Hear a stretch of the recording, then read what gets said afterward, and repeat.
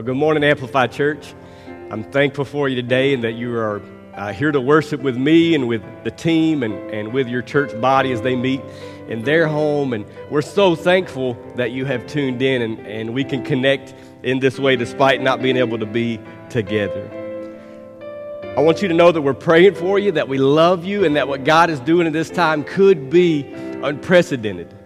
That the church could be the hands and feet of Christ. Because we say we exist to amplify the beauty of Christ into a broken world. And so what better way to do that than at a time of crisis?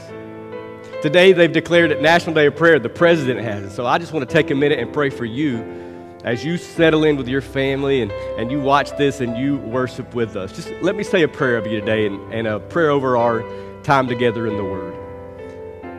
Father, today we love you. We're so thankful for what you're doing in our church. We're thankful for those who are watching online today at home. And God, I'm praying for them that they would find ways to be your hands and feet in these days. God, help them to not have a spirit of fear, but a way to present the gospel to those who need it. Lord, speak to us today, I pray, in these moments. In your name I pray, amen. Amen. One of the things I want to thank you for, church, is being so faithful. Many of you were going to be here if we had church, but because we couldn't, you've asked me, how can we be faithful? And one of the ways you can do that is to continue to pray for your church, continue to support those in need. And many of you said, how can we continue to give? We want to support, because this is a big season of our church. We're relaunching and relocating at some point very soon, and so you say, how can we do that? Well, you can go to amplifychurchnc.org/give at our website, and you can give, or you can mail your checks in by tithe and by the mail. You can bring it into the church office. But I want to thank you for always being a church that believes that God will provide. And you've always been so generous in that way. So we are praying and believing by faith that these are the biggest, best days ahead for our church. As a Christian, we are not afraid. Somebody asked me, how do we as Christians handle or beat this coronavirus? Here's my response as I thought about it. One, we use faith over fear. And then we have wisdom over worry. And then we pray instead of panic. C.S. Lewis gives great wisdom, which I appreciate. In 1948, there was fear of an atomic bomb, and this is what he said. Think about this just in terms of where we are today and how you would handle this. He said, the first action to be taken is to pull ourselves together. If we're going to be destroyed by an atomic bomb, let that bomb, when it comes, find us doing sensible human things like praying and working and teaching and reading and listening to music and bathing the children and playing tennis and chatting with our friends, not huddled together like frightened sheep thinking about bombs. Christians, Amplify Church, we are not afraid. We will be courageous. We will also be cautious, but we will not be careless, and we will not take this to an extreme because we know that God is in control. And I want you to know that we are praying for you in exactly that way. In the days to come, we're going to figure out creative ways to meet. We're going to connect online with you and give you materials and devotionals from the staff. And we're going to try to connect with you. We're going to think of creative ways in the week to come, I think, to be able to meet together, hopefully. And we will push all that to you. But in the meantime, I'm praying for you as God is with you and your family. If you have a Bible, you can turn with it to Psalms chapter 13, and we're going to read that in just a few minutes. And I want to share with you what David's feelings were in an anxious time for him. Let me tell you something about myself first. So when my family travels, we try to get the best hotel we can find for the cheapest amount of money. And I kind of pride myself on being an expert and getting that done. I find really great hotels for really not much money. I mean, we've been at hotels for less than $50 with bellhops and room service, and we've paid next to nothing for them. Now, the trick I found was to make it to a really large city and wait till evening time and then use a third-party app and get the room. and book it. And then when you get there, they're trying to get rid of rooms, and so you've got this really great room for your family for next to no money. It's only gone bad twice for me. Once I got a room not so cheap, but I made the mistake of getting it in a small town, and when we pulled up, it was a run-down biker motel, where the doors point out to the parking lot. And so when we pulled up, my wife was trying to be a trooper. She went in to see the room. She came back out, put her seatbelt on, and said, it's time to go ahead and go on down the road. So we did. I'm a good husband, so I went on down the road, paid for an expensive hotel in my mind. The second time that has gone bad, my whole trick of getting nice hotels for cheap, is recently we took a trip to Florida for a conference, and I took my family with me. I decided to drive them 11 hours from North Carolina to Florida. And we had an amazing trip, but in the middle of that, I decided to get this nice hotel at next to nothing. And when we did the third-party app, we got there, and she said, I'm sorry. Now, there's 5 people in my family. She said, I'm sorry. There's only one bed in the room, and it's a smoking room. And you're not going to like it. Well, she was right. So I ended up paying for that room and getting on down the road. Now, here's the thing. In those moments, the ones that are unscripted, you don't know how it's going to play out, you think you've got it figured out. When it's unscripted, how do you handle those bad moments? Life can throw a lot at you, way worse than a bad hotel room. When the diagnosis is bad, or when the job situation is bad, or when the child has gone off the rails and you thought you had the perfect script, but now it's unscripted, what do? You can just lose your mind in those moments. But again, Christians, we do not fear. You can let it just derail you. But the Bible says that the Christian is full of hope and ready to give an answer for that hope.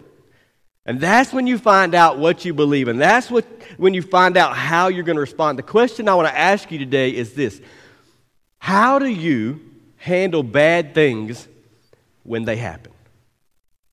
How do you handle bad things when they happen? And we're God's people. We see a big picture, a bigger story than us. He gives oftentimes the opportunity in our lives for trials and tribulations, and there's testing, and He walks with us in that testing, and we use them to point people to Jesus. We can treat others kindly when they ask why. We say, because of Jesus Christ. For example, we are not the hoard the toilet paper and hand sanitizer kind of people. Now, you may have a lot at your house. I'm not judging you for that. There's a lot of toilet paper at my house. However, the Bible is clear that God will take care of you, and when you see somebody in need, you offer to them. You aren't trying to make money off something. You are the hands and feet of Jesus. You're going to go to the grocery store, and you're going to see everybody piling their carts full of food and necessities, and you're going to get stuff, but you're not going to lose your mind. Why? Because God is with you in these days. We are generous here as a church. We want to do the same thing as a body that you do as an individual. And so we're generous. That's why we ask you to keep helping us to continue this ministry. We will help kids who are food insecure, which means when they don't have school, they don't have food. And the government agencies try to jump in, but for quite some time now, our church has offered backpack buddies. A couple of our members have gone and bought the food and made the backpacks and send them home on weekends with kids who don't have food. And so we're going to continue that, and we're probably going to ramp that up for kids who don't have it now during the week as well. And we're going to do a food drive. I'm going to tell you about that in a few minutes. And we're going to help at the church those who coming off the street. Even this morning, somebody yelled from the street to me, "Hey, are you able to help people?" Now, I want to be able to say, yeah, we can help people, because this body is so generous about what God is doing. We do not lose hope when everybody else is losing their mind. And David was in the midst of this struggle. I want to read this passage with you. Psalms chapter 13, verse 1. How long, Lord, how long, O God, will you forget me forever? How long will you hide your face from me? How long must I wrestle with my thoughts and day after day have sorrow in my heart? How long will my enemy triumph over me? Look on me and answer, Lord my God. Give light to my eyes, or I will sleep. And my enemy, verse 4, will say, I have overcome him, and my foes will rejoice when I fall. But I trust in your unfailing love. My heart's rejoicing in salvation. I sing the Lord's praise, for he has been good to me. I want to tell you three things today. I want to give you three things that would be what I hope you can take from this passage. One is that you can vent. Venting is okay because things are bad. And literally, God can handle it. God can handle if you need to vent. I mean, David's venting. Things are bad. He even says, how long, O Lord, will you forget me? And when life is hard and life is going bad, God can handle your venting. We wonder at what point this was in David's life. And we don't know, but we know in 1 Samuel chapter 30, it's recorded that he has this low point. He's 28 or 30 years old, and he has this moment. If you go back to when he was 12, he's got a pretty starstruck life. He's called out of shepherding by the prophet. He's anointed to be the king of Israel, 12 or 13, this awesome moment. And then at 17, it says that he goes to the field and everybody's afraid of this Goliath, this giant, so he conquers this giant. And then at 20, he gets close to the king of Israel, Saul, and he ends up marrying his daughter. And by 20, he has been crowned the next king. He has defeated an enemy nobody else will stand up to and saved this nation. And now he's friends with the king and married his daughter. Doesn't get much better than that. Likely. He becomes a commander, he becomes a successful warrior, and this perfect life seemingly is just scripted to a T. And then in his mid-20s, it starts to take a really bad turn. And Saul, the king, turns on David. He begins to run for his life. He loses his wife because she decides to stay with daddy, and he lives in enemy territory, so he won't be found, and he's brought together 100 or so warriors with him, and they're trying to survive. They're out just kind of nomading it, and he goes out to conquer this territory, and when he returns, he finds that his home base has been devastated. So literally he is homeless in some ways. He creates this community. He goes out to survive, and he comes back and finds out that the women and children are all gone. In fact, in 1 Samuel chapter 30, it says, verse 3, when David and his men came to the city, they found it burned. Their wives and sons and daughters had been taken.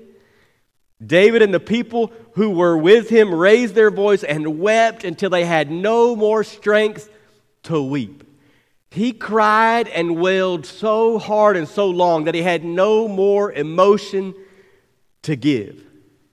Verse 6 says, and David was greatly distressed, for the people spoke of stoning him, because all the people were bitter in soul, each for his son and daughters. In other words, all the people he was with were now turning on him because he had led them out and left all their wives and children vulnerable, they felt like, and so now they wanted to stone him. So he lost this perfect storytell life, and now he's in the nowhere with this group of people, and now they've turned on him, and everybody's been devastated. And he says, how long, O Lord, will you forget me? I've served you. I've served the king. I've been good, and now I only find bad. How long, O Lord? And he writes Psalms chapter 13, and it's raw, and it's real, and it's supposed to be a song. It's supposed to be that you would feel it, not just say it, but you would feel it. He is weary and anxious, and he's got dread and fear. And he says, how long must I wrestle with my thoughts? I encourage you in these days, if you feel somewhat like David, a little bit venting is okay. God, what's going on? God, how do I get through this? But I encourage you to give your mind to God and not allow the fear to overtake you. Recently, I was watching the news to figure out what to do for the church, and should we have services, should we not, and trying to have conversations, and every time I made a decision, something else had changed, and then I make a decision, something else has changed. So I'm watching the news, the late night news, and I'm sitting with my daughter who's with me, and we're watching as people are just being pulled off from other countries and quarantined, and in China they're quarantined and they're forcibly removed, and it's just terrifying scene. And she says to me, "Is that going to happen to us?" And I say, "No, baby, that's not going to happen. You do not have to worry that something bad like that is going to happen to you. You trust that I've got us and we're okay," right? That's what God's saying to you. I've got you. You're okay. She also said that at some point in life, she wanted to travel to China and live there, but she since changed her mind. She felt like maybe it was better to just stay here, which I agree with her, and I'm thankful for that. But what I know is that it's possible for us to let our minds get out of control. And God understands that, and He will allow you to do that. He can handle that, but you cannot plant yourself there. And so a direct line to God Almighty, the believer's arsenal is full of tools, but the one that we hold to, the ability to talk to God, to pray to Him, to literally say, "God, I know you've got me. I'm venting, but I'm not camping there. That I've got this direct access to you, that it's human nature to feel like this, but I'm not going to be irrational." The circumstances in life that have turned against you may make you feel like God has betrayed you, but He has not. He has not. Your mind must surrender to the truth. Psalms 46 says this: "God is our refuge and strength, a very present help in trouble. So we will not fear though the earth give way, and we will not be scared as the mountain is moved into the heart of the sea. We trust in the Lord our God." The second thing is you've got to pray because you need God. And He's listening to you. David moved from venting to prayer. And we, like David, need God. We need God to bring light into this dark situation. And David would tell you to just tell the Lord. And if you don't move from venting to praying, you'll turn on God Himself. There are two options. You can either turn on God or turn to God. That's the only options. So prayer is what shifts your focus from your trouble to the size of God and who He is. And David begins to pray in 1 Samuel chapter 30. He prays that he would be strengthened. He inquires of the Lord, "Shall I pursue them?" These guys that came in and took our wives and children. "Should I pursue them? Shall I overtake them?" And the Lord answers him, "Pursue them. You shall overtake them, and you shall surely rescue." And so David sets out. Literally, he strengthens himself in prayer. He asks the Lord, shall I pursue them? And then he listens, and he gets a yes, pursue them. And so he acts. He sets out. And he goes from venting to prayer, asking and listening and now doing. And David found strength literally in the Lord. That prayer is not a therapy. It is a transformation and a power that the believer has. And so you say, "God, I need an open door." Or "God, I need you to strengthen my health." Or "God, I need you to strengthen my mind." Or "I need you to strengthen my family." God, I need you. And I need you to give me endurance. And I need you to give me faith. And if it isn't fast, I need you to just walk me through the day until my faith is stronger. And I want to tell you something, church. If you're struggling, and I would encourage you, honestly, to just borrow my faith for a day. Because I know you're going to be okay. I know God has got this. You might be worried, what am I going to do with the kids with school out? What am I going to do about my job if we shut down? How are we going to make ends meet? How are we going to get this? What if we get sick? Everybody's God's got you. And He is listening to you and answering your prayers. And I think we could pray like David, verse 3 and 4. "Look on me, God. Give light to my eyes, or I will sleep in death, and my enemy will say, I have overcome him. My foes will rejoice. And because you can vent but not get stuck, you can pray and ultimately learn to trust God. I want to tell you there are 5 things I think that you can do to strengthen yourself in the Lord during this season. 1, I would severely limit the news media. And I don't care which one you watch either. Cut that mess off. Give it a brief window. Listen to it. Get knowledge that you need to have for these days. Especially if you have little kids, just don't even have it around. It's fear-based, and we are not going to talk like that. We are going to talk about adult things that we have to off to the side. We'll make decisions for our family, but we will not give our family the feeling of being scared or fearful. Second thing I say is to actually limit social media. We're thankful for platforms that we can use like this, but I'm probably going to limit social media while people just lose their minds online. And I'm going to strengthen myself in the Lord in different ways. We're going to enjoy the next several weeks.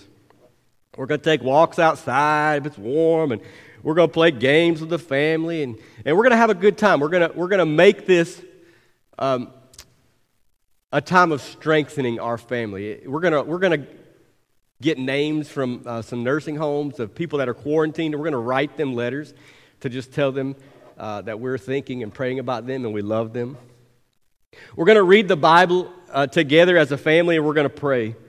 And we're going to just lean into the Parent Cue, which is our app that we use for our kids. And we're going to lean into those messages of what the kids have to learn and on their level. And then we're literally, number 5, we're going to amplify the beauty of Jesus personally. If that's why our church exists, to amplify the beauty of Christ into a broken world, then you do that personally too, in your neighborhood and with those you know and those you're around. Man, don't hoard things. I mean, seriously, hoarding toilet paper?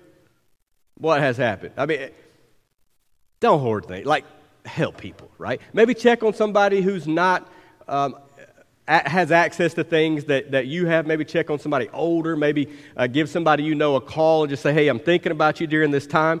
They might not need anything, but they know somebody is thinking about them. Maybe you know somebody who needs some food and you give them some of your 2 shopping carts that you bought earlier. Maybe somebody just needs a friend and you're just there to kind of help them settle their minds. Whatever you do, strengthen one another in the Lord.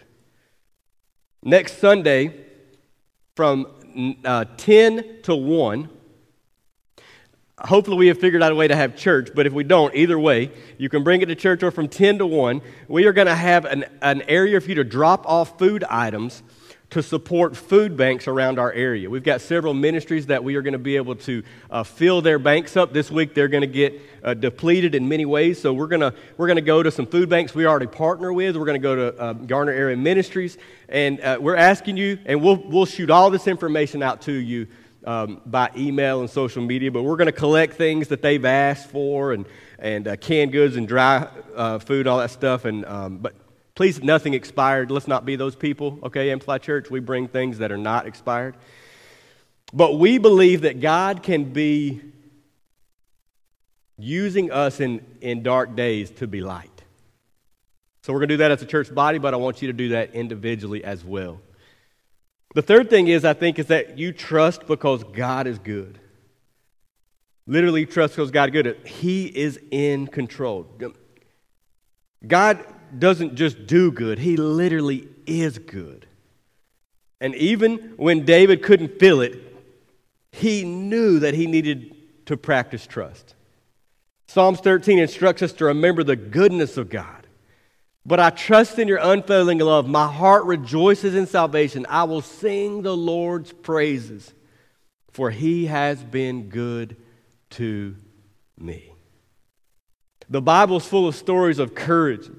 I think you ought to take your Bible this week and read through different places where there was courage and faith and strength and minds being offered to the Lord and emotions being offered to the Lord.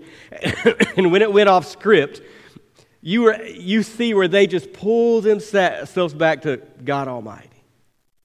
And then I want you to take the times in your life where God has seen you through unscripted moments. And I want you to lay that on top of the Bible. The Word of God, your own personal experiences that God has seen you through. There'll be moments that you don't even know coming that God's going to see you through. I'm stacking all that together to say, God, I love your Word. Teach me. And remind me of what you've done in the past. And help me to remember that because you are good, you will always be faithful so I can trust you. Don't lose faith in the midst of fear. God is good, and you can trust God, period. You can trust Him, period. And I can't see what He sees, and I don't know what He knows. Here's what I do know. When you stand up and you preach a message, you're often tested or challenged in that very area. So anytime I've spoken on patience, which sometimes I'm not gifted with, my patience is tested. Or sometimes whenever I talk about my marriage or strengthening our marriages, my marriage is tested. Or when I talk about my kids, my relationship with them is tested. Or whatever area it is. And so I know right now that even as I speak to you, that God is speaking and has spoken to me. That I can trust Him, period. That I can vent. That's what Psalms 13 teaches me. That I can pray. And that ultimately, I'm going to trust Him. I'm praying for you today because I believe that God has the best in front of us. That we're going to continue as a church to make bold moves. And that He is with you. I love you. Let me pray for you. God, today I'm thankful for this church. These people who have sat and listened, and maybe family has been there, and probably kids are running around, or breakfast has been getting ready, and we're just sitting waiting for you. Maybe it's later in the day. I don't know when we watch this, God, but I know that you are in control. God, I pray you would give good days for families who are worried. God, help them to learn that they can talk to you in these moments and can trust you as an act of faith. And God, we're going to help one another. We're going to love each other through this. And ultimately, God, we're going to be found as the people of God, not afraid, but full of the Holy Spirit. So in these days, God, give us strength and peace. And it's in your name that we pray. Amen. Crystal and I love you. Be blessed.